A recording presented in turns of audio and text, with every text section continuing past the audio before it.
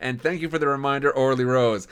Orly Rose says, I cannot wait to see what Uberdale gets up to in Bree tonight. Uberdale. All right, we'll review that after this review, okay? We'll do our full review, and then we'll talk about what on earth people might be discussing when it comes to Uberdale, a new beloved character. Welcome back to Middle Earth.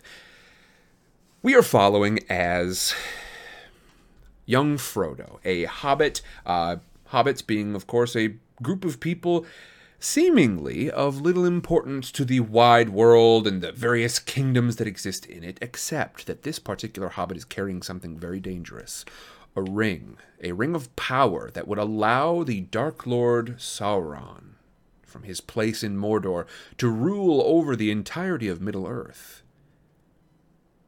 Frodo's carrying this, not really knowing much about, frankly, the inner workings of it, simply knowing what Gandalf has been able to explain to him. He's trying to reconnect with Gandalf. He and some of his hobbit friends, including his gardener and now friend Samwise Gamgee, Meriadoc Brandybuck, a.k.a. Merry, Peregrine Took, a.k.a. Pippin. These four are on the road. They have met some odd individuals already, and now they find themselves in Bree. They are essentially just sort of leaving the outer territories of the lands that they sort of hear regular news about. We're out of the Shire, right? We're out of the neighborhood. Excuse me, I should say we are out of, what is it called? We're out of Hobbiton. Okay, so we're out of the neighborhood. We are now at the outer edge of the Shire, which means we're essentially out of the country, kind of. We've reached the border of the country, which is going to be a feeling that's much more familiar to you folks from the UK and Europe than anybody from, say, the US or Canada, which, when you think of a country, it's absolutely massive. They've reached the edge here, and they're in a town called Bree. Now, it's a town, but really it's one of the biggest towns in the area, in this whole sort of western settled land. Not a lot of folks in sort of the Shire. There are hobbits, of course, but not a lot of humans. Some of these, some dwarves will occasionally pass through, but Bree is settled by humans and hobbits and dwarves, and there are lots of travelers up from the south and the east, saying that there is trouble brewing. We've arrived here, and we're trying to keep this ring safe and secret. Keep it secret, keep it safe. We are, of course, following as Frodo is unfortunately witnessing his friends speaking just a little bit too much in the tavern at night, and some people over here, some dark, some sort of dark purposed folk, and this very strange fellow in the corner named Strider. Strider seems to want to kind of get in with the crew here, and in the last couple of chapters, we listen as Strider reveals himself. He also goes by the name Aragorn, and turns out he's actually a friend of Gandalf's.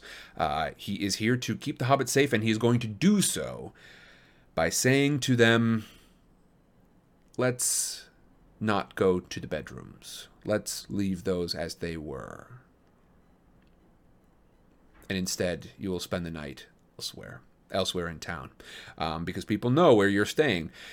That is where we find ourselves. Now, of course, there is the epic tale of Uberdale. Uberdale is sort of a modern-day analog that I'm using to describe how wild it is that we get introduced to this character, and immediately it's oh, yes, also, hey, there's just this person in the corner of the tavern, and, he's like the equivalent of a trucker a little bit, generally regarded as perhaps a little rougher around the edges, very nomadic lifestyle. But turns out this character has songs written about them, and they're a huge deal, perhaps to the point where we don't even fully understand it yet. So if you hear me talk about Uberdale, we're talking about Aragorn. If you hear me talk about the Hells Angels, we're talking about the black-clad riders. If you hear me talk about the Taco Bell attached to the gas station, then we are talking about the Prancing Pony. If we're talking about the manager of the Taco Bell, we're talking about Barlam and Butterbur. And I'm sure we'll be adding more Oh, and if you hear me talk about throwing my cell phone into... If you hear me talk about throwing my cell phone... Actually, we don't even know this part yet. But yeah, if you hear me like talking about like how I have to keep my cell phone particularly safe because it's got like the nuclear launch codes on it, we're talking about the Ring. So that's all that. Orly Rose was particularly happy with the remnants of the Hells Angels gag. All right, folks, keep an eye out for Strider and why he seems to be so important. What importance does he really bear in the wider world here? Because clearly it's more than just being a ranger who explores the wild lands. Keep an eye out for Uberdale, and keep an eye out for black-clad riders.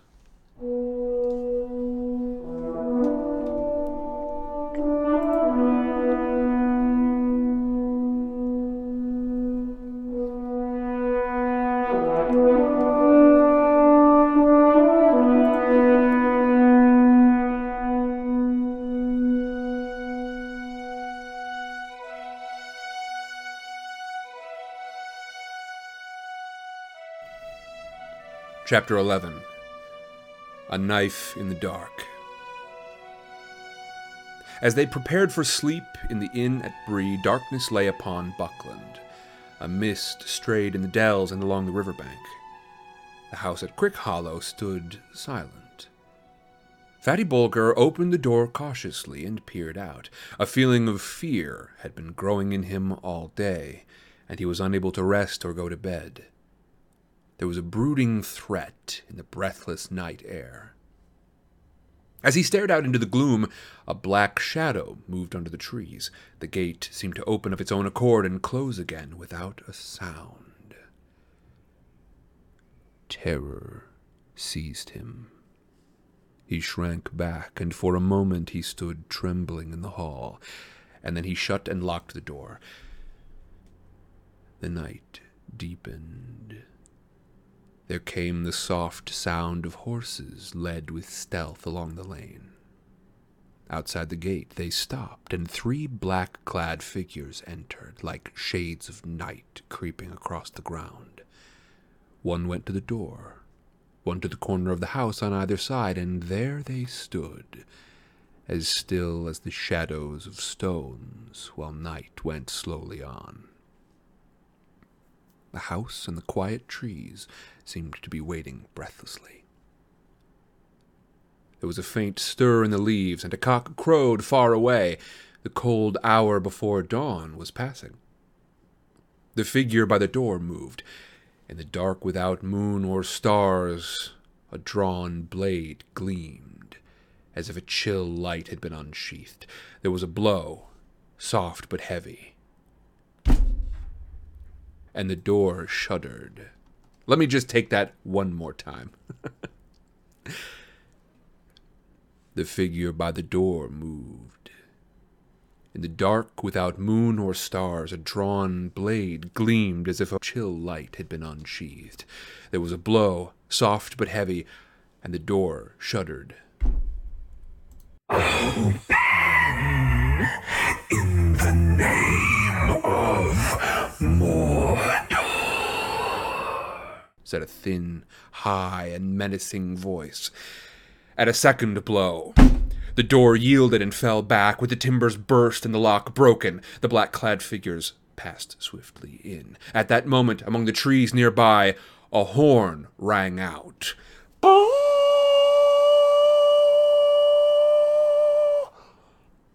It rent the night like fire on a hilltop.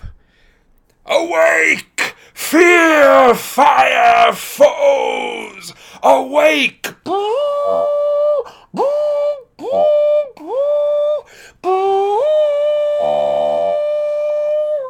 Fatty Bulger had not been idle. As soon as he had seen the dark shapes creep from the garden, he knew that he must run for it or perish. And run he did, out the back door, through the garden and over the fields. When he reached the nearest house no more than a mile away, he collapsed on the doorstep. "No! No! No!" he was crying. "No, not me! I haven't got it!" It was some time before anyone could make out what he was babbling about. At last they got the idea that enemies were in Buckland, some strange invasion from the old forest, and they lost no more time. Fear! Fire! Foes!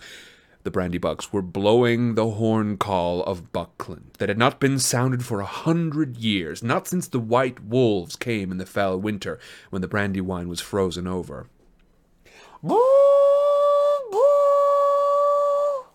Awake! Awake! Far away, answering horns were heard. The alarm was spreading.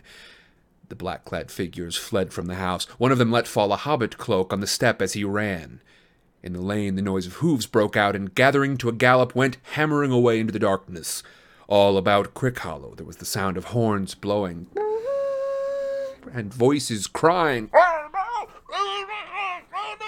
and feet running. But the black-clad riders rode like a gale to the north gate. Let the little people blow. Sauron would deal with them later. Meanwhile, they had another errand. They knew now that the house was empty and the ring had gone. They rode down the guards at the gate and vanished from the Shire.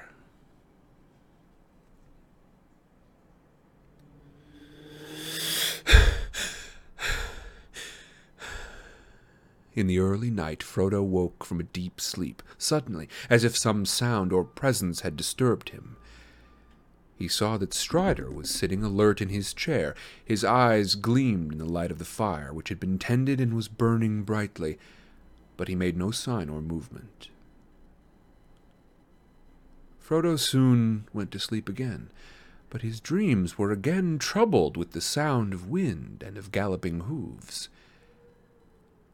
The wind seemed to be curling round the house and shaking it, and far off he heard a horn blowing wildly. He opened his eyes and heard a cock crowing lustily in the inn-yard. Strider had drawn the curtains and pushed back the shutters with a clang. The first grey light of day was in the room, and a cold air was coming in through the open window.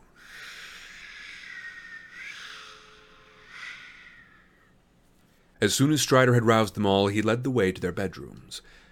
When they saw them, they were glad that they had taken his advice. The windows had been forced open and were swinging. The curtains were flapping. The beds were tossed about and the bolsters slashed and flung upon the floor.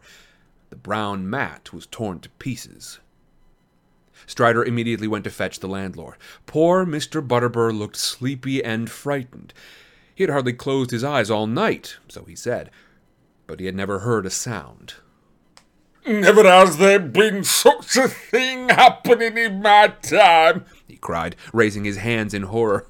"Guests unable to sleep in their beds, and good bolsters ruined and all. What are we coming to?"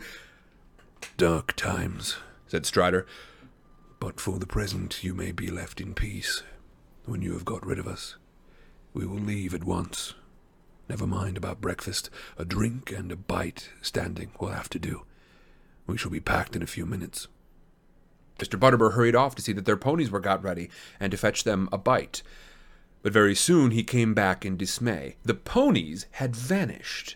The stable doors had all been opened in the night, and they were gone. Not only Mary's ponies, but every other horse and beast in the place. Frodo was crushed by the news. How could they hope to reach Rivendell on foot, pursued by mounted enemies? They might as well have set out for the moon. Strider sat silent for a while, looking at the hobbits as if he were weighing up their strength and courage. "Ponies would not help us to escape, horsemen," he said at last, thoughtfully, as if he guessed what Frodo had in mind. "We should not go much slower on foot, not on the roads that I mean to take. I was going to walk in any case. It is the food and stores that trouble me. We cannot count on getting anything to eat between here and Rivendell except what we take with us, and we ought to take plenty to spare, for we might be delayed or forced to go roundabout, far out of the direct way. How much are you prepared to carry on your backs?" "As much as we must," said Pippin with a sinking heart, but trying to show that he was tougher than he looked, or felt. "I can carry enough for two," said said Sam defiantly. Can't anything be done, Mr. Butterbur? Asked Frodo. Can't we get a couple of ponies in the village, or even just one for the baggage? I don't suppose we could hire them, but we might be able to buy them, he added doubtfully, wondering if he could afford it. I doubt it, said the landlord unhappily. The 1 or 2 riding ponies that there were in Bree were stabled in my yard, and they're gone.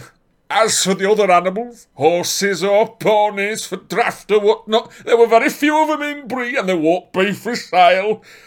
But I will see what I can do. I'll rout out Bob and send him round soon as may be. Yes, said Strider reluctantly. You had better do that. I'm afraid we shall have to try and get one pony at least. But so ends all hope of starting early and slipping away quietly. Might as well have blown a horn to announce our departure. That was part of their plan, no doubt. Well, there's one crumb of comfort, said Mary. And more than a crumb, I hope. We can have breakfast while we wait, and sit down to it. Let's get hold of Nob. In the end, there was more than 3 hours' delay.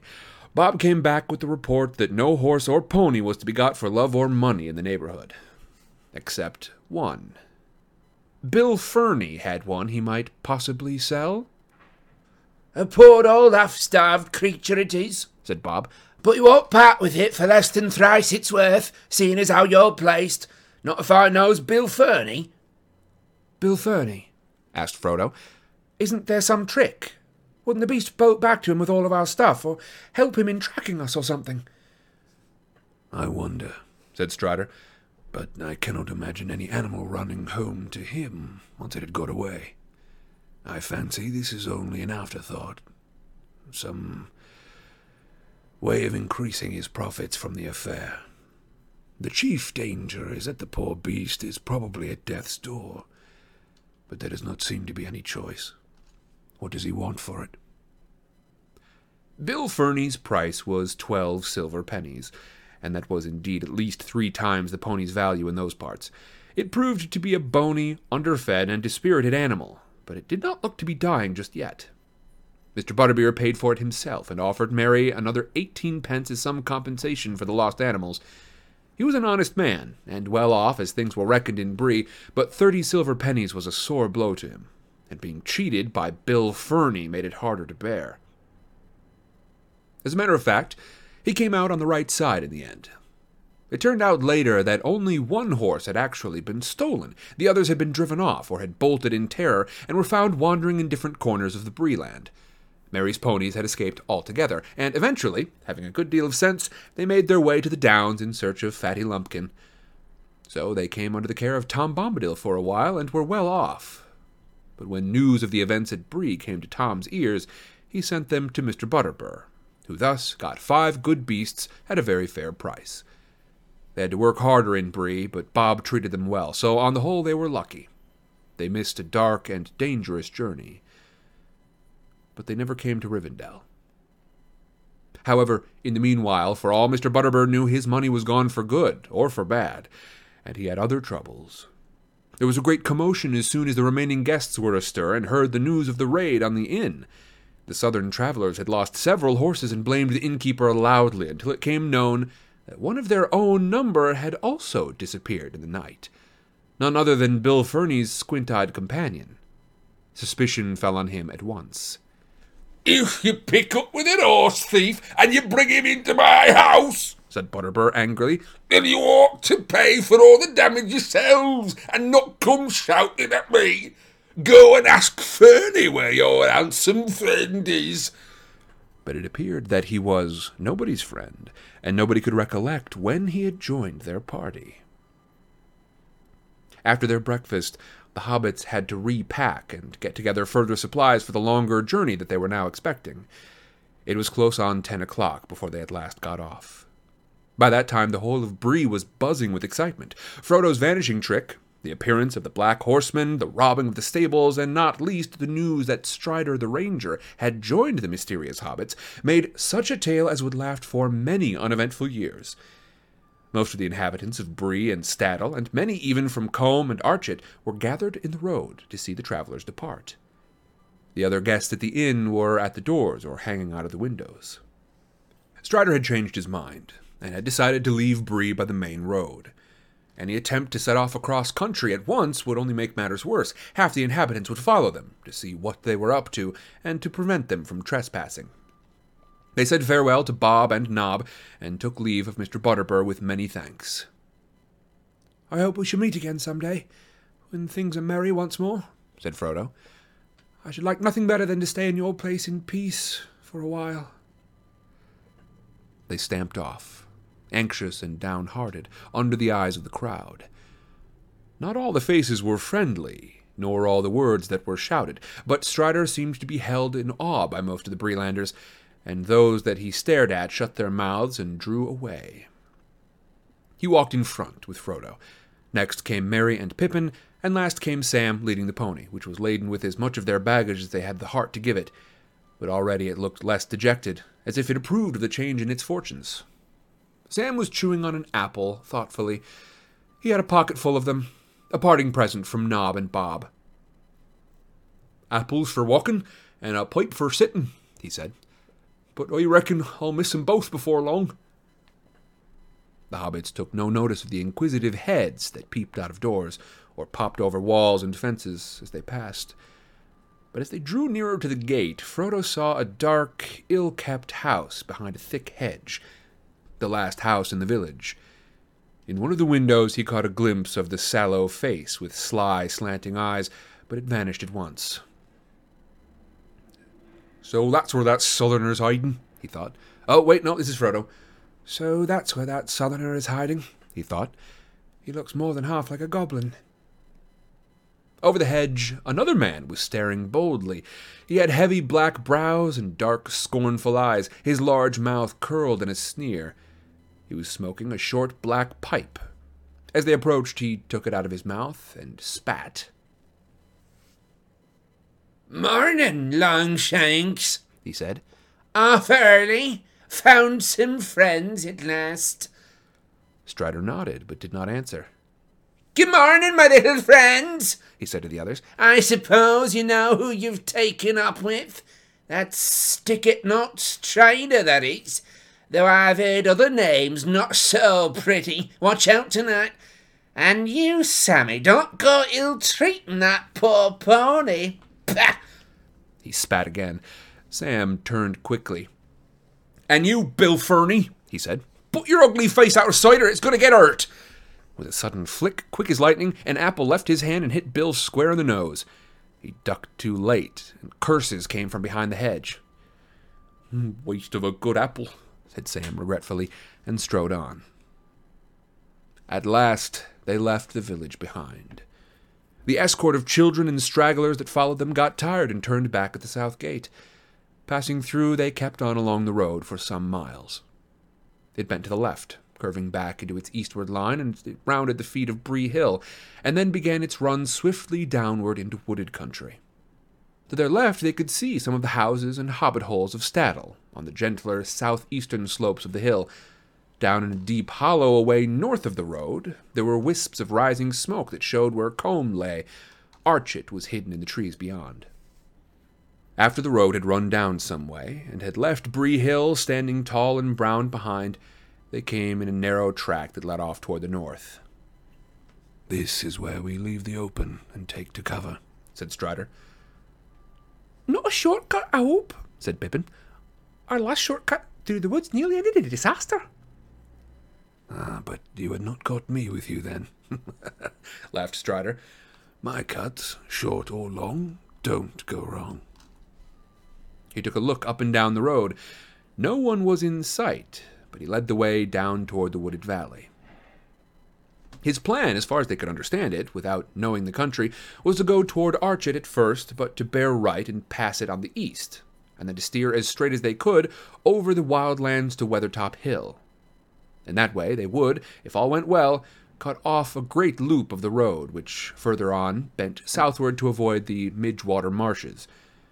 But of course they would have to pass through the marshes themselves, and Strider's description of them was not encouraging. However, in the meanwhile, walking was not unpleasant. Indeed, if it had not been for the disturbing events of the night before, they would have enjoyed this part of the journey better than any up to that time. The sun was shining, clear but not too hot. The woods in the valley were still leafy and full of color and seemed peaceful and wholesome. Strider guided them confidently among the many crossing paths, although left to themselves they would have soon been at a loss. He was taking a wandering course with many turns and doublings to put off any pursuit. Bill Fernie would have watched where we left the road for certain, he said, although I don't think he will follow us himself. He knows the land round here well enough, but he knows he's not a match for me in a wood. It's what he may tell others that I'm afraid of. I don't suppose they're far away. If they think we've made for Archit, all the better. Whether because of Strider's skill or for some other reason, they saw no sign and heard no sound of any other living thing all that day. Neither two-footed, except birds, nor four-footed, except one fox and a few squirrels. The next day they began to steer a steady course eastward, and still all was quiet and peaceful. On the third day out from Bree they came out of the Chetwood. The land had been falling steadily ever since they turned away from the road, and now they entered a wide, flat expanse of country, much more difficult to manage. They were far beyond the borders of the Bree land, out in the pathless wilderness, and drawing near to the Midgewater marshes. The ground now became damp, and in places boggy, and here and there they came upon pools and wide stretches of reeds and rushes filled with the warbling of little hidden birds. They had to pick their way carefully to keep both dry-footed and on their proper course. At first they made fair progress, but as they went on, their passage became slower and more dangerous. The marshes were bewildering and treacherous, and there was no permanent trail even for rangers to find through their shifting quagmires. The flies began to torment them, and the air was full of clouds of tiny midges that crept up their sleeves and breeches and into their hair. "I'm being eaten alive!" cried Pippin. "Midgewater? Are there more midges than water?" "What do they live on when they can't get hobbits?" asked Sam, scratching at his neck. They spent a miserable day in this lonely and unpleasant country. Their camping place was damp, cold, and uncomfortable, and the biting insects would not let them sleep. There were also abominable creatures hunting in the reeds and tussocks that, from the sound, were evil relatives of the cricket. There were thousands of them, and they squeaked all round, unceasingly all night, until the hobbits were nearly frantic.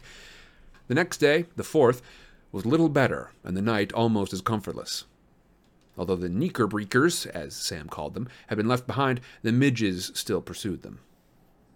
As Frodo lay, tired but unable to close his eyes, it seemed to him that far away there came a light in the eastern sky. It flashed and faded many times. It was not the dawn, for that was still some hours off. "What is that light?" he said to Strider, who had risen and was standing, gazing ahead into the night. I do not know, Strider answered. It is too distant to make out. It is like lightning that leaps up from the hilltops. Frodo lay down again, but for a long while he could still see the white flashes, and against them the tall, dark figure of Strider, standing silent and watchful. At last he passed into an uneasy sleep. They had not gone far on the 5th day when they left at last the straggling pools and reed beds of the marshes behind them. The land before them began steadily to rise again. Away in the distance eastward they could now see a line of hills. The highest of them was at the right of a line, and a little separated them from the others. They had a conical top, slightly flattened at the summit. That is Weathertop, said Strider. The old road, which we've left far away on our right, runs to the south of it, and passes not far from its foot. We might be able to reach it by noon tomorrow if we go straight for it. I suppose we'd better do so. "What do you mean?" asked Frodo. I mean, when we do get there, it is not certain what we shall find. It's close to the road. "But surely we were hoping to find Gandalf there." "Yes, but the hope is faint. If he comes this way at all, he may not pass through Bree, and so may not know where we are going, and anyway, unless by luck we arrive almost together, we shall miss one another. It will not be safe for him or for us to wait there long. If the riders fail to find us in the wilderness, they are likely to make for Weathertop themselves. It commands a wide view all around. Indeed, there are many birds and beasts in this country that could see us, as we stand here from that hilltop. Not all the birds are to be trusted, and there are other spies more evil than they are. The hobbits looked anxiously at the distant hills. Sam looked up into the pale sky, fearing to see hawks or eagles hovering over them with bright, unfriendly eyes. "You do make me feel uncomfortable and lonesome, Strider," he said. "What do you advise us to do?" asked Frodo. I think, answered Strider slowly, as if he were not quite sure. I think the best thing is to go straight eastward from here as we can, to make for the line of hills, not for Weathertop. There we can strike a path that I know that runs at their feet. It will bring us to Weathertop from the north, and less openly. We shall see what we shall see. All that day they plodded along, until the cold and early evening came down. The land became drier and more barren, but mists and vapors lay behind them upon the marshes. A few melancholy birds were piping and wailing until the round red sun sank slowly into the western shadows. Then an empty silence fell. The hobbits thought of the soft light of sunset glancing through the cheerful windows of Bag End far away. At the day's end they came to a stream that wandered down from the hills to lose itself in the stagnant marshland, and they went up along its banks while the light lasted. It was already night when at last they halted and made their camp under some stunted alder trees by the shores of the stream. Ahead there loomed now against the dusky sky the bleak and treeless backs of the hills. That night they set a watch, and Strider, it seems, did not sleep at all. The moon was waxing, and in the early night hours a cold grey light lay upon the land. Next morning they set out again, soon after sunrise. There was a frost in the air, and the sky was a pale, clear blue. The hobbits felt refreshed, as if they had had a night of unbroken sleep. Already they were getting used to much walking on short commons, shorter at any rate than what they had in the Shire, and what they would have considered barely enough to keep them on their legs. Pippin declared that Frodo was looking twice the hobbit that he had been. "Very odd," said Frodo, tightening his belt, "considering that there is actually a good deal less of me. I hope the thinning process will not go on indefinitely, or I shall become a wraith." "Do not speak of such things," said Strider quickly, and with surprising earnestness. The hills grew nearer. They made an undulating ridge, often rising almost to 1,000 feet, and here and there falling again in low clefts or passes leading into the eastern land beyond. Along the crest of the ridge the hobbits could see what looked like the remnants of green-grown walls and dikes, and in the clefts there still stood the ruins of old works of stone. By night they had reached the feet of the westward slopes, and there they camped. It was the night of the 5th of October, and they were 6 days out from Bree. In the morning they found, for the first time that they had left the Chetwood, a track plain to see. They turned right and followed it southward. It ran cunningly, taking a line that seemed chosen so as to keep as hidden as possible from view, both of the hilltops above and the flats to the west. It dived into dells and hugged steep banks, and where it passed over flatter and more open ground on either side of it, there were lines of large boulders and hewn stones that screened the travelers almost like a hedge. "I wonder who made this path, and what for?" said Mary, as they walked along one of those avenues where the stones were usually largest and closely set. "I'm not sure that I like it. It's got a rather barrow whitish look. Is there any barrow on Weathertop?" "No, there are no barrows on Weathertop, nor any of these hills," answered Strider. "The men of the West did not live here, although in their latter days they defended the hills for a while, against the evil that came out of Angmar. This path was made to serve the forts along the walls, but long before, in the first days of the North Kingdom, they built a great watchtower on Weathertop. Amon Sul, they called it. It was burnt and broken, and nothing remains of it now but a tumbled ring, like a rough crown on the old hill's head. And yet once it was tall and fair. It is told that Elendil stood there watching for the coming of Gil-galad out of the west in the last days of the Alliance. The hobbits gazed at Strider. It seemed he was learned in old lore as well as in the ways of the wild. "Who was Gil-galad?" asked Merry, but Strider did not answer, and seemed to be lost in thought. Suddenly, a low voice murmured, "Gil-galad was an elven king. Of him the harpers sadly sing. The last whose realm was fair and free, between the mountains and the sea. His sword was long, his lance was keen, his shining helm afar was seen. The countless stars of heaven's field were mirrored in his silver shield. But long ago he rode away, and where he dwelleth none can say, for in the darkness fell his star, in Mordor, where the shadows are." The others turned in amazement, for the voice was Sam's. "Don't stop," said Merry. "Well, that's all I know," stammered Sam, blushing. "I learned it from Mr. Bilbo when I was a lad. He used to tell me tales like that, knowing I was always one for hearing about elves. It was Mr. Bilbo taught me my letters. He were a mighty book learner, was dear old Mr. Bilbo, and he wrote poetry. He wrote what I just said." "He did not make it up," said Strider. "It is part of the lay that is called the Fall of Gil-galad, which is in an ancient tongue. Bilbo must have translated it. I never knew that." "Well, there was a lot more," said Sam. "All about Mordor. I didn't learn that part, gave me the shivers. I never thought I should be going this way myself." "Going to Mordor?" cried Pippin.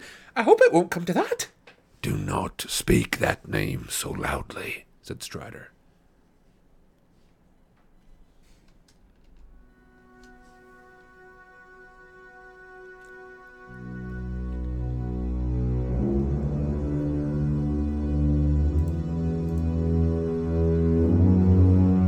Now, this is not actually a break in between chapters, but today is going to be one long chapter that's literally twice the length of the chapters that we've been reading previously, and as such, I just want to take a quick opportunity to jump in here, remind you all, hey, my name is Sam, this is Sidecar Stories. If you want to find out more, linktree/Sidecar Stories, linktr.ee/Sidecar Stories. So there's that out of the way. But I also wanted to give us a chance to talk about what we're reading here.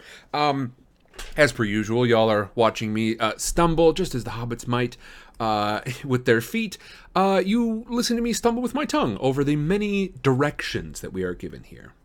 Right, we're once again in the countryside and traveling, which means when it comes to our friend J.R.R. Tolkien, it means lots of descriptions, winding north, southeast, all the different directions that we are heading, all the different ways that the paths cut, all of these different landmarks in relation to one another.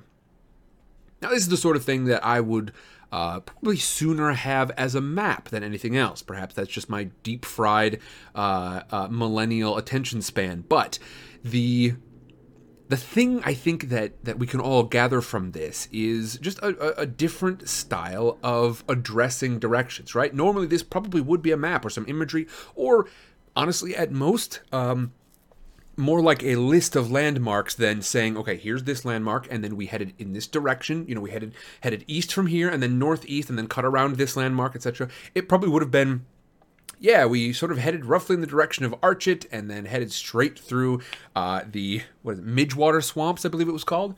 And so now we find ourselves really well described as to where we are going.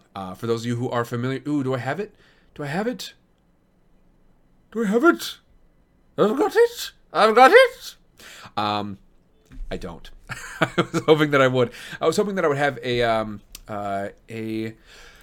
map of Middle Earth already booted up, but I don't have it at the moment. We're going to take probably another 60 seconds of chatter break here. But basically, I just wanted to draw your attention to all of this description. And I want to ask, especially as we move on into the edited version of this, I would love to know from you all, how does it affect your understanding of the book and the understanding of the journey that these characters are taking? Not in the most literal sort of surface sense. Of course, you understand it in a much more sort of literary way, but how does it affect your feeling about this travel? Does it make you feel more exhausted or fatigued? Does it make you feel more tied into the world? Do all of these descriptions of having, passed through little gullies with what I believe, I don't know if I'm going to be able to find it specifically, but essentially old works of stone left in ruins. How does it make you feel about this story that we're reading? How does it change the way that you are connecting with this book? There's our chatter break question. Let us launch back in.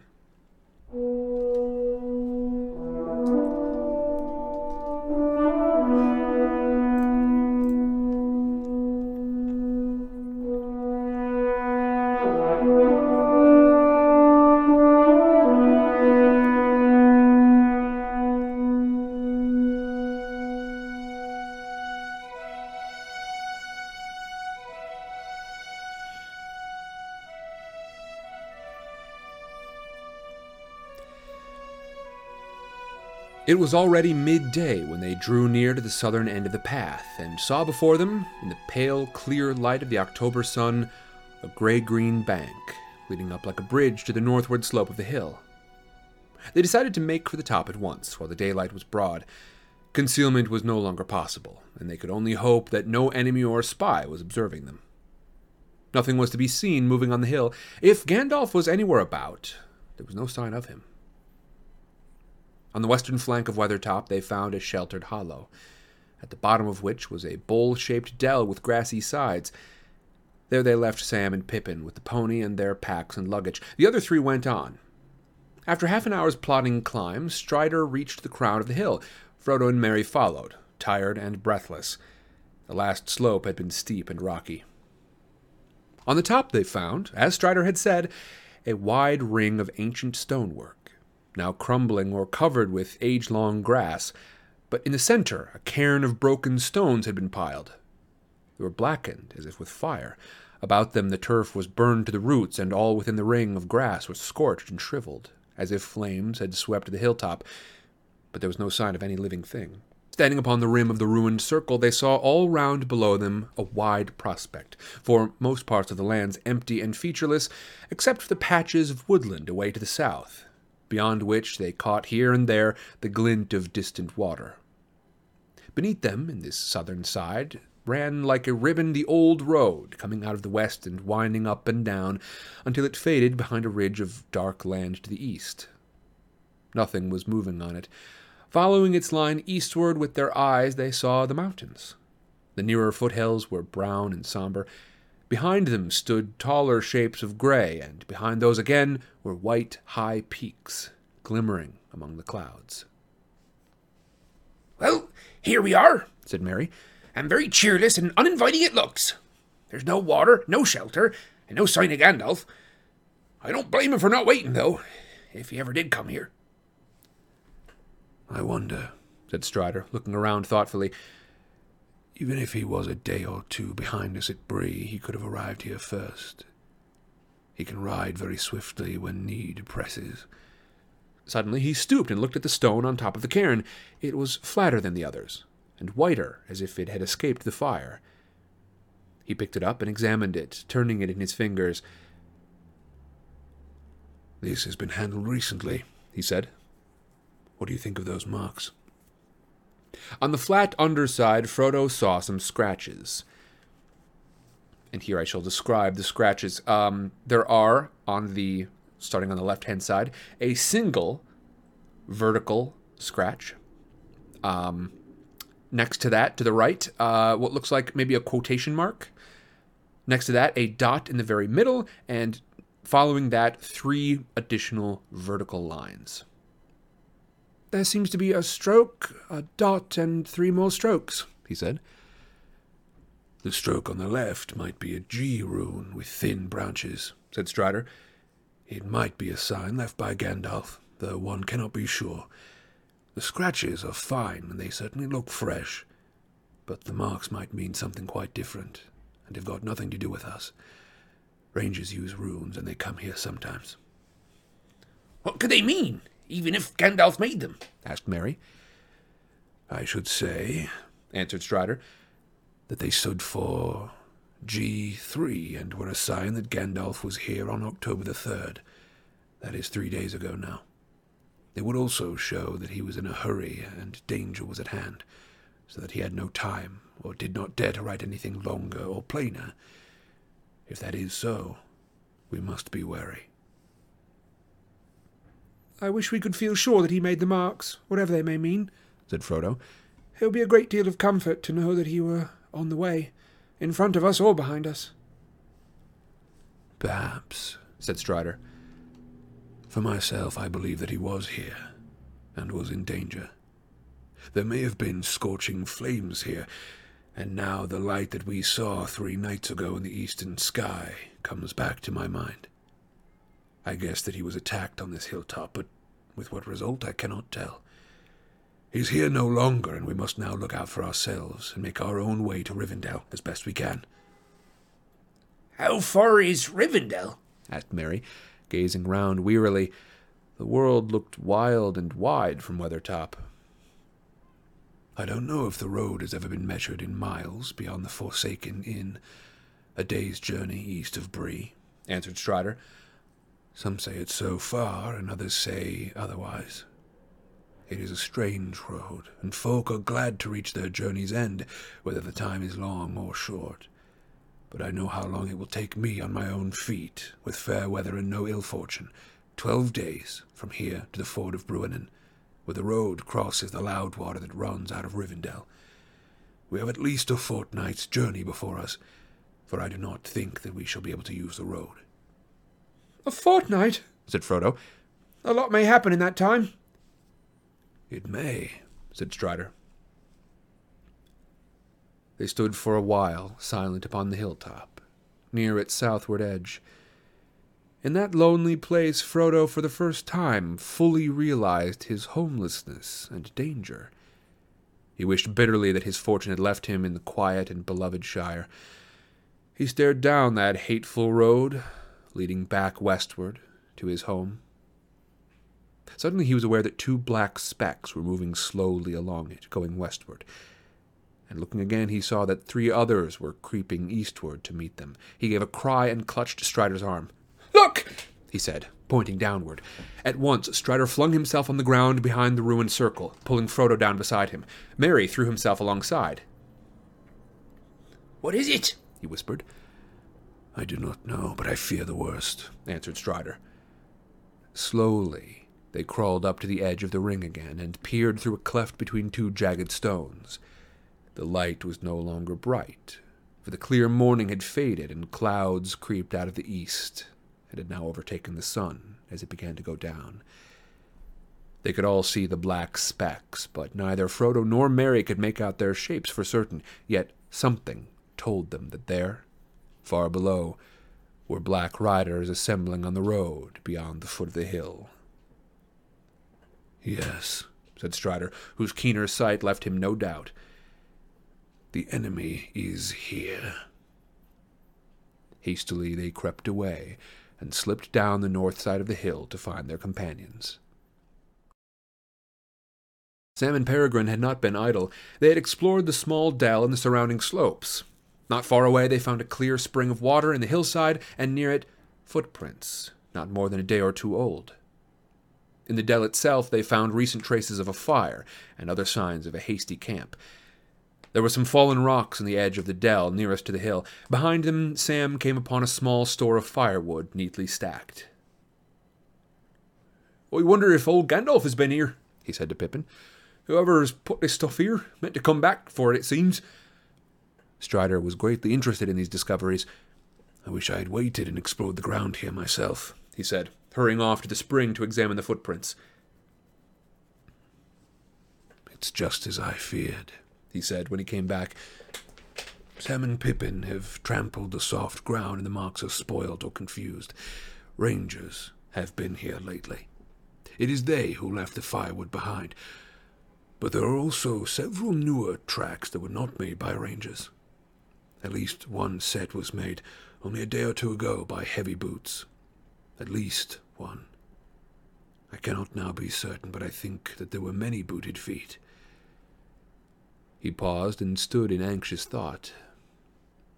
Each of the hobbits saw in his mind a vision of the cloaked and booted riders. If the horsemen had already found the dell, the sooner Strider led them somewhere else, the better. Sam viewed the hollow with great dislike now that he had heard the news of their enemies upon the road only a few miles away. "Hadn't we better clear out quick, Mr. Strider?" he asked impatiently. "It's getting late, and I don't like this hole. Makes my heart sink somehow." Yes, we must certainly decide what to do at once, answered Strider, looking up and considering the time and the weather. Well, Sam, he said at last, I do not like this place either, but I cannot think of anywhere better that we could reach before nightfall. At least we are out of sight for the moment, and if we move, we shall be much more likely to be seen by spies. All that we could do would be to go right out of our way back north on this side of the line of hills where the land is all much the same as it is here. The road is watched, but we should have to cross it if we tried to take cover in the thickets away to the south. On the north side of the road, beyond the hills, the country is bare and flat for miles. Can the riders see? asked Mary. I mean, they seem usually to use their noses rather than their eyes, smelling at us for something, if smelling is the right word, at least in the daylight. But you made us lie down flat when you saw them down below, and now you talk of being seen if we move. I was too careless on the hilltop, answered Strider. I was very anxious to find some sign of Gandalf, but it was a mistake for three of us to go up and stand there for so long. For the black horses can see, and the riders can use men and other creatures as spies, as we found at Bree. They themselves do not see the world of light as we do, but our shapes cast shadows in their minds, which only the noon sun destroys, and in the dark they perceive many signs and forms that are hidden from us. Then they are to be their most feared. And at all times they smell the blood of living things, desiring and hating it. Senses, too. There are other senses than sight or smell. We can feel their presence. It troubled our hearts as soon as we came here and before we saw them. They feel ours more keenly. Also, he added, and his voice sank to a whisper, the ring draws them. Is there no escape, then? Said Frodo, looking around wildly. If I move, I shall be seen and hunted. If I stay, I shall draw them to me. Strider laid his hand upon his shoulder. There is still hope, he said. You are not alone. Let us take this wood that is set ready for the fire as a sign. There is little shelter or defense here, but fire shall serve for both. Sauron can put fire to his evil uses, as he can all things, but these riders do not love it, and fear those who wield it. Fire is our friend in the wilderness. Maybe, muttered Sam. It's also as good a way of saying, here we are, as I can think of, bar shouting. Down in the lowest and most sheltered corner of the dell they lit a fire and prepared a meal. The shades of evening began to fall, and it grew cold. They were suddenly aware of great hunger, for they had not eaten anything since breakfast, but they dared not make more than a frugal supper. The lands ahead were empty of all save birds and beasts, unfriendly places deserted by all races of the world. Rangers passed by it at times beyond the hills, but there were few, and they did not stay. Other wanderers were rare, and of evil sort. Trolls might stray down at times of the northern valleys of the Misty Mountains. Only on the road would travelers be found, most often dwarves hurrying along on business of their own, and with no help and few words to spare for strangers. I don't see how our food can be made to last, said Frodo. We've been careful enough in the last few days, and this supper is no feast, but we've used more than we ought, if we have 2 weeks still to go, and perhaps more." "There is food in the wild," said Strider. "Berry, root, and herb, and I've got some skill as a hunter at need. You need not be afraid of starving before winter comes. But gathering and catching food is long and weary work, and we need haste, so tighten your belts, and think with hope of the tables of Elrond's house." The cold increased as darkness came on. Peering out from the edge of the dell, they could now see nothing but a grey land now vanishing quickly into shadow. The sky above had cleared again and was slowly filling with twinkling stars. Frodo and his companions huddled round the fire, wrapped in every garment and blanket they possessed, but Strider was content with a single cloak, and sat a little apart, drawing thoughtfully at his pipe. As night fell and the light of the fire began to shine out brightly, he began to tell them tales to keep their minds from fear. He knew many legends and stories of long ago, of elves and men and the good and evil deeds of the elder days. They wondered how old he was, and where he had learned all of this lore. "Tell us about Gil-galad," said Merry suddenly, when he paused at the end of a story of the elf kingdoms. "Do you know any more of that old lady that they spoke of?" "I do indeed," answered Strider. "So also does Frodo, for it concerns us closely." Merry and Pippin looked at Frodo, who was staring into the fire. I only know the little that Gandalf has told me," said Frodo slowly. "Gil-galad was the last of the great elf kings of Middle-earth. Gil-galad is starlight in their tongue. With Elendil, the elf friend, he went to the land of—" "No," said Strider, interrupting. "I do not think that tale should be told now with the servants of the enemy at hand. If we win through to the house of Elrond, you may hear it there, told in full." "Well, then tell us some other tale of the old days," begged Sam. "A tale about the elves, before the fading time." "I would dearly like to hear more about the elves. The dark seems to press in so close around." "I'll tell you the tale of Tinuviel," said Strider. "In brief, for it is a long tale of which the end is not known, and there are none now except Elrond that remember it aright as it was told of old. It is a fair tale, though it is sad, as are all the tales of Middle-earth, and yet it may lift up your hearts." He was silent for some time, and then began not to speak but to softly chant. "The leaves were long, the grass was green, the hemlock umbels tall and fair, and in the glade a light was seen of stars in shadow shimmering. Tinuviel was dancing there, to music of a pipe unseen, and light of stars was in her hair, and in her raiment glimmering. There Beren came from mountains cold, and lost he wandered under leaves, and where the elven river rolled he walked alone and sorrowing.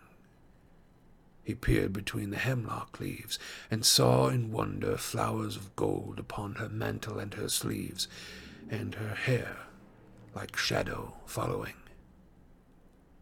Enchantment healed his weary feet, that over hills were doomed to roam, and forth he hastened, strong and fleet, and gasped at moonbeams glistening. Through woven woods and elven homes she lightly fled on dancing feet, and left him lonely still to roam, in the silent forest listening.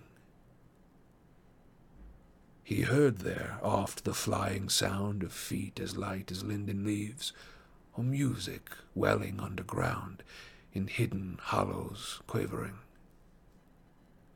Now withered lay the hemlock sheaves, and one by one with sighing sound, whispering fell the beechen leaves, in the wintry woodland wavering. He sought her ever, wandering far, where leaves of years were thickly strewn, by light of moon and ray of star, in frosty heavens shivering. Her mantle glinted in the moon, as on hilltop high and far. She danced, and at her feet was strewn a mist of silver quivering. When winter passed, she came again, and her song released the sudden spring, like rising lark and falling rain and melting water bubbling. He saw the elven flowers spring about her feet and healed again. He longed by her to sing and dance upon the grass untroubling. Again she fled, but swift he came. Tinuviel, Tinuviel, he called her by her elvish name, and there she halted, listening. One moment stood she, and a spell his voice laid on her. Beren came, and doom fell on Tinuviel, that in his arms lay glistening. As Beren looked into her eyes, within the shadows of her hair, the trembling starlight of the skies he saw there mirrored, shimmering. Tinuviel, the elven fair, immortal maiden, elven wise, about him cast her shadowy hair, and arms like silver glimmering.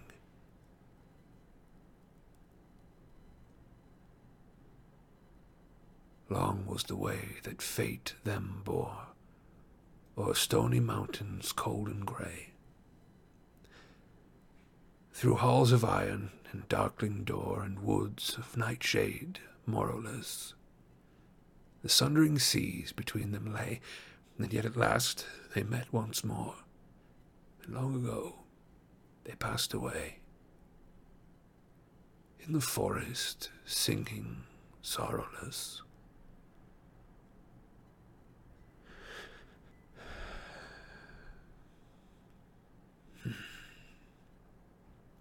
Strider sighed and paused before he spoke again.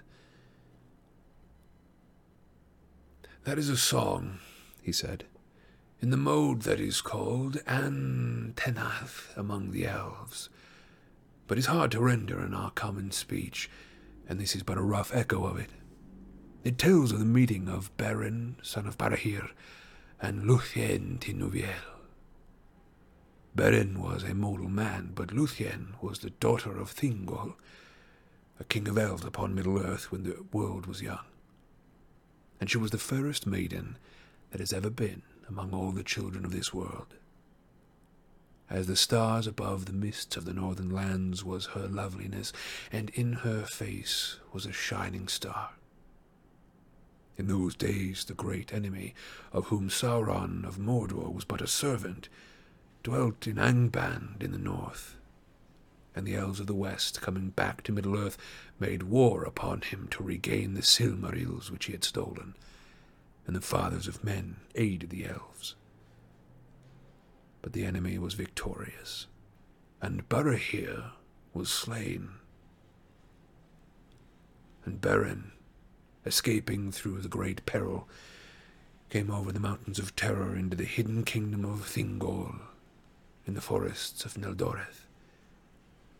There he beheld Luthien singing and dancing in a glade beside the enchanted river Escalduin.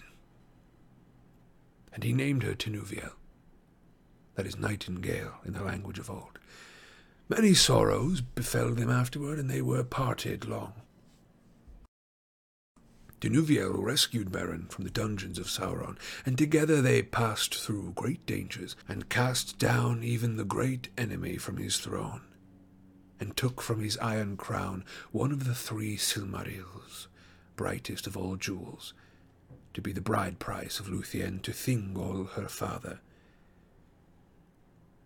Yet, at the last, Beren was slain by the wolf that came from the gates of Angband, and he died in the arms of Tinuviel. But she chose mortality, and to die from the world, so she might follow him.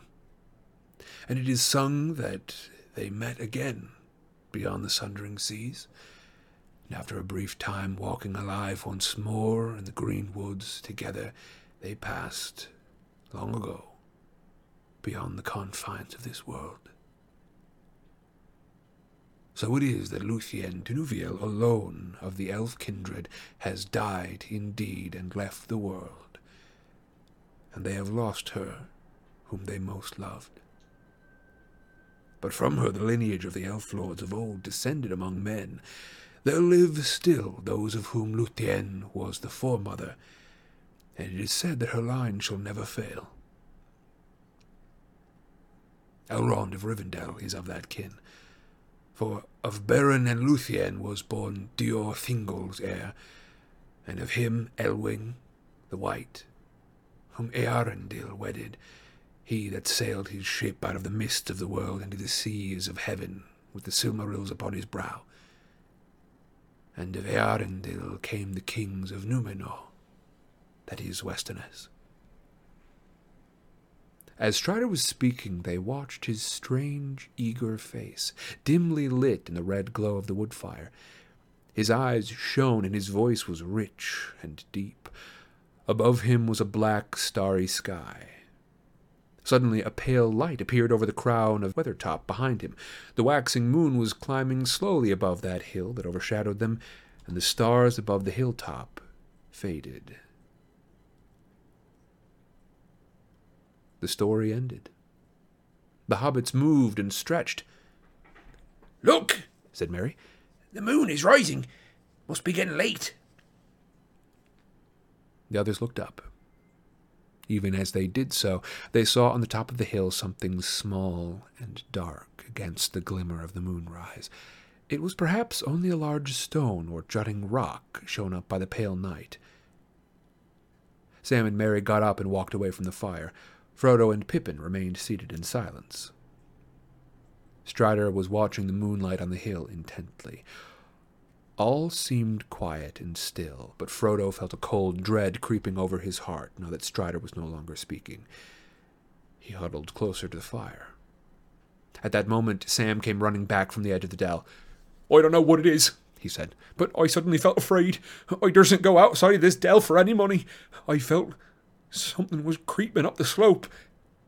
Did you see anything? Asked Frodo, springing to his feet. "No, sir, I saw nothing, but I didn't stop to look." "I saw something," said Merry. "Or I thought I did. Away westward, where the moonlight was falling on the flats beyond the shadow of the hilltops. I thought there were 2 or 3 black shapes. They seemed to be moving this way." "Keep close to the fire with your faces outward," cried Strider. "Get some of the longer sticks ready in your hands."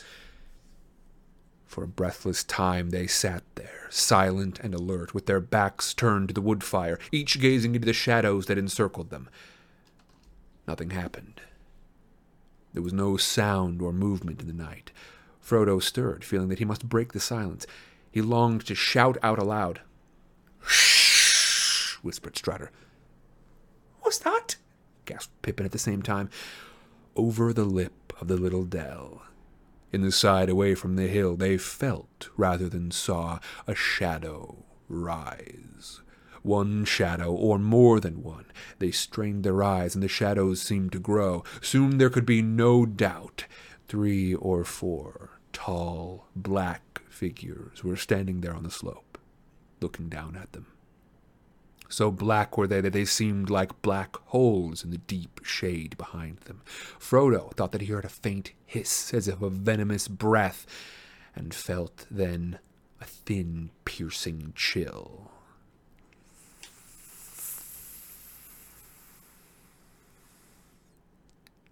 Then the shapes slowly advanced. Terror overcame Pippin and Merry, and they threw themselves flat on the ground. Sam shrank to Frodo's side. Frodo was hardly less terrified than his companions. He was quaking as if he were bitter cold, but his terror was swallowed up in a sudden temptation to put on the ring. The desire to do this laid hold of him, and he could think of nothing else. He did not forget the barrow nor the message of Gandalf, but something seemed to be compelling him to disregard all warnings, and he longed to yield. Not with the hope of escape or of doing anything either good or bad. He simply felt that he must take out the ring and put it upon his finger. He could not speak. He felt Sam looking at him as if he knew that his master was in some great trouble, but he could not turn toward him. He shut his eyes and struggled for a while, but resistance became unbearable, and at last he slowly drew out the chain and slipped the ring on the forefinger of his left hand. Immediately, though everything else remained as before, dim and dark, the shapes became terribly clear. He was able to see underneath their black wrappings. There were 5 tall figures, 2 standing at the lip of the dell, 3 advancing. In their white faces burned keen and merciless eyes. Under their mantles were long gray robes. Upon their gray hairs were helms of silver. In their haggard hands were swords of steel. Their eyes fell upon him and pierced him, and as they rushed toward him, desperate, he drew his own sword, and it seemed to him that it flickered red as if it were a firebrand. 2 of the figures halted. The third was taller than the others. His hair was long and gleaming, and on his helm he wore a crown. In one hand he held a long sword, and in the other a knife. Both the knife and the hand that held it glowed with a pale light. He sprang forward and bore down on Frodo. At that moment Frodo threw himself to the ground, and he heard himself crying aloud, "Oh, Elbereth! Gulthoniel!" At the same time he struck at the enemy at his feet.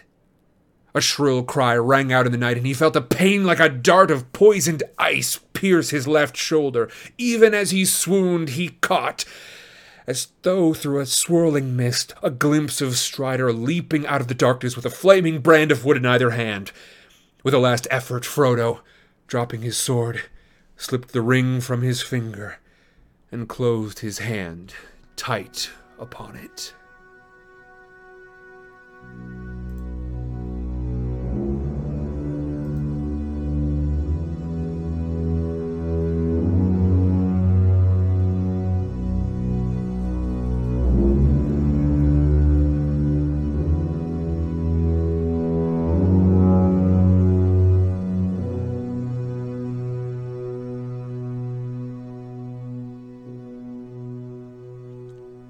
Very exciting.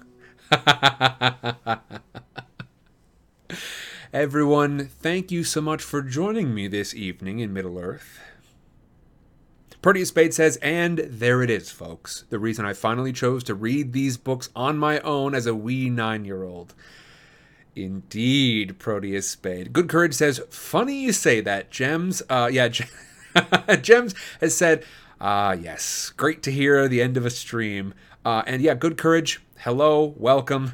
Good Courage says, I still stand pretty firmly on my theory that the wizarding world exists within Tolkien's universe. Hello, Good Courage. Good to have you here. And yeah, certainly, right, it is not necessarily the story, right? It's not the first and only of its kind, but it is one of the first to, I guess, to so thoroughly and intentionally construct a mythology.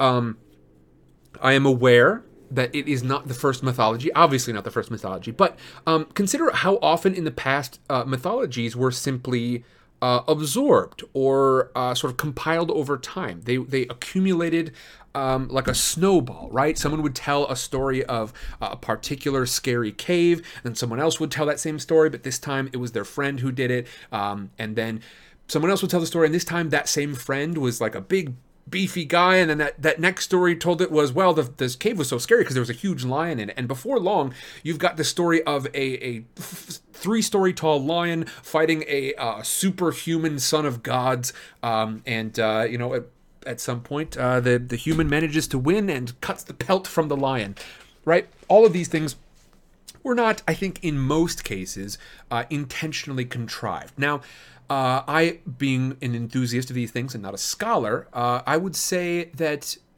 it's certainly possible that some of these things were contrived, right? Stories told to one another that either true things that became myth or stories told to one another as myth that become true. All these things sort of combined to make up these mythologies. But when we come to the Lord of the Rings, right, we find one of these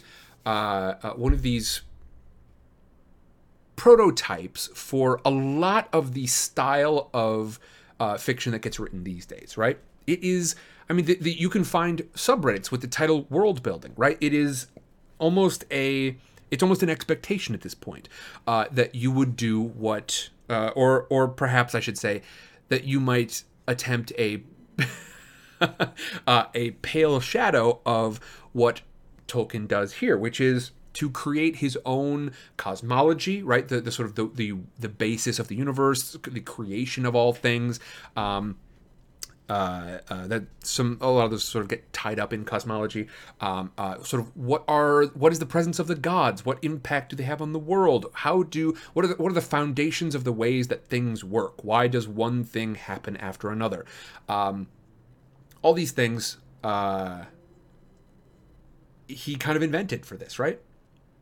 And it was with the intent, I have read a number of times, to create a mythology for England itself, to create sort of from whole cloth a uniquely sort of English mythology, one which involved the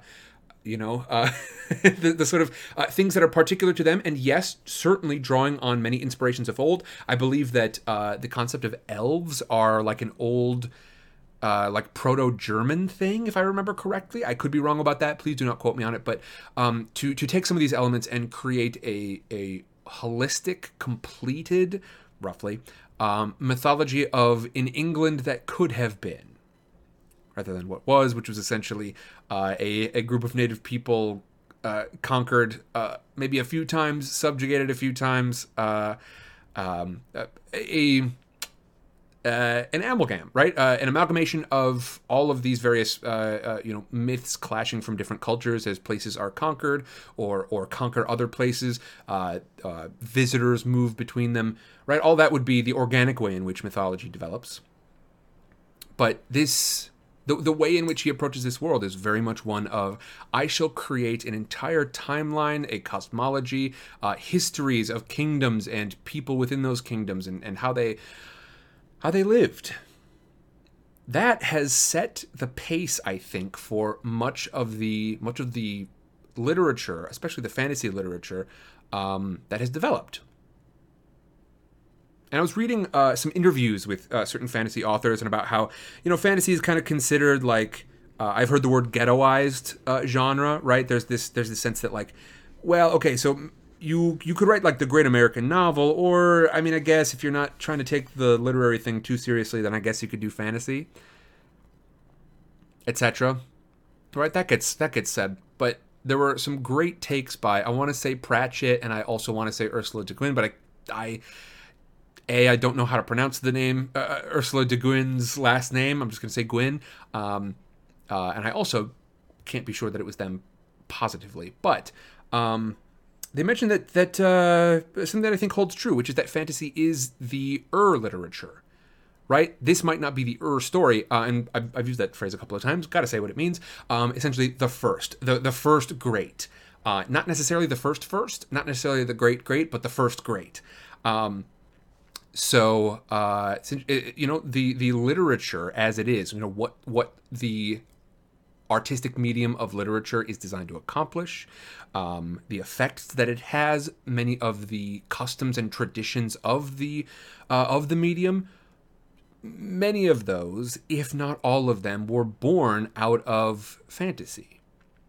These stories that people tell to one another, much like any other literature, to make them feel things, this is my own take on it. This is, I think, if there is anything that is special about humans, that is unique, you could even call holy about humans, it is our ability to communicate and to tell stories to one another, to relay ideas and to relay experience, such that you can have an experience that I have had. It will be sort of a decaf version of that experience. But there is no other being to our existing knowledge that is able to relay experience.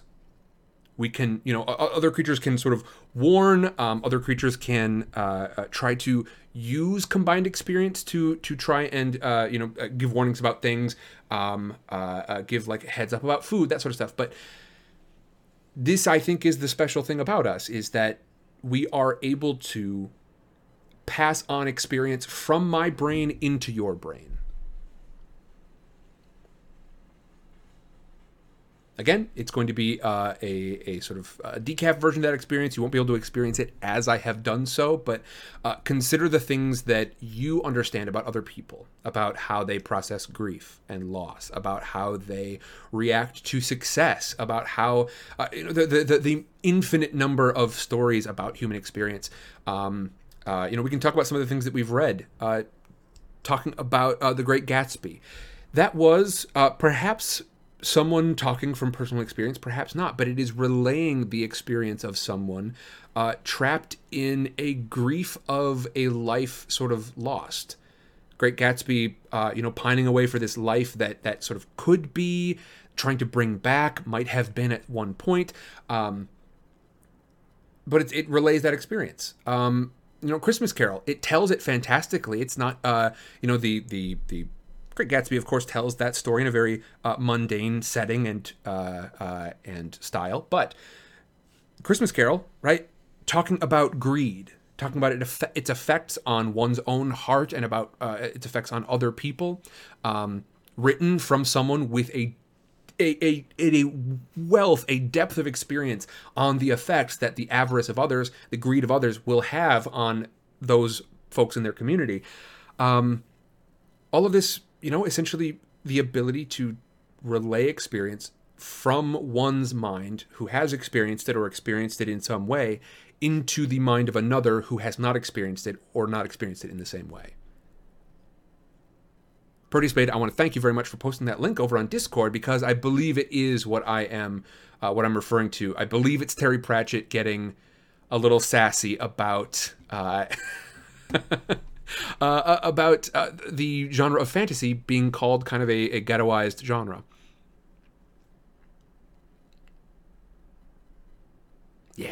Yeah, my good folks, like I said, this perhaps not the first, perhaps not the biggest of all time, although I would agree, I would argue that it might still be the biggest of all time, but the first and greatest, as far as, kind of the lasting impacts that it has today. Lord of the Rings, with its invented worlds, conveying things that aren't invented, conveying things that are universal. We talked about that so much with The Hobbit, right? How often do we talk in The Hobbit about how, yeah, it's a story about, hobbits and trolls and dwarves and such, but it's also the story of leaving home. It's the story of committing to the unknown because you've got an itch to do so. It's the story of lying to protect your own ego, right? With Bilbo and the Ring. It's the story of greed once again. Yeah, remember how long the dragon sticks around? My stutter's especially bad today. Remember how long the dragon actually sticks around in The Hobbit? Or should I say how long it doesn't stick around? What comes after that? We talked a ton about stories about greed, and again, using these fantastical figures, these fantastical puppets, to talk about very real things. And if you think about it, puppets, shadows upon the wall, accompanied by stories, this is what humans have been doing for ever. If we consider our own timeline, this is what we've been doing forever. And I'm very happy to be able to continue this tradition with all of you. Everyone, thank you so much for joining me tonight. Tonight's a bit of a short one because our chapter was, this was a 10,000 word chapter. Usually I like to do about 12,000 words, but the next one is also super long. And so either it was like go a little short or very, very long. Next week, Chapter 12, A Flight to the Road, and then we are on into what is technically book 2 out of 6. You know, some of you will consider it book, just sort of like the first half of book 1 out of 3. But technically, The Lord of the Rings is a series of 6 books, each one divided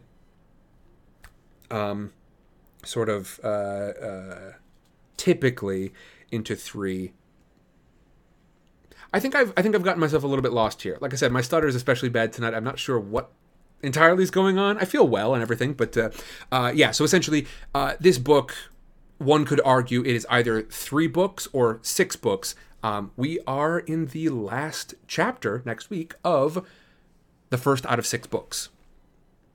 Book 2, does it give us the title of book 2? I don't remember if it'll give it to us in here. No, it doesn't. Let me see if I can find the name of all 6 books. Oh, wait a second. Hold on. Where did I put my hold on. Let me grab my copy of the book here because it's got it in this.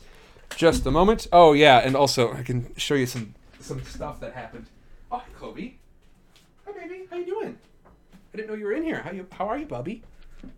Well, you're not Bubby. You're Baby. Blue Boy has gotten shortened to Bubby, and then Baby continues to be Baby. So our cats often go by Baby or Bubby. All right.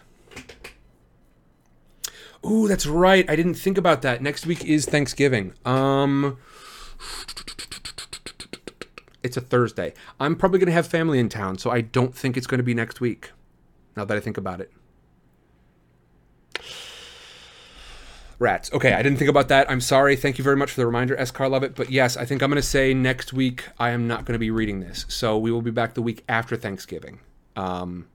I've definitely considered it in the past, but right now I'll just say that right now I need some time with some family. There's stuff going on in my family, and I want to get some time with them. So gonna have them up, and I think I'm gonna dedicate my time to that. Indeed. Okay, hold on. Here we go. Book. No, it doesn't name it in here. I could have sworn. Page 212. Page 212. Let's see if it gives a name on the page itself, although I don't think that it will. Many meetings. Nope, just book 2. Okay, that's okay. So I believe that there are names for them. I don't remember. What? Oh, thanks, good courage. You get out of here.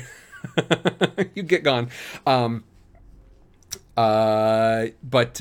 So essentially, we have reached the end of book 1 as of our next stream. And we are on into book 2, which is the second half of The Fellowship of the Ring. Let me read you a couple of chapter titles there. Chapter 1, Many Meetings. Chapter 2, The Council of Elrond. That's right. That's right, folks. You better watch out.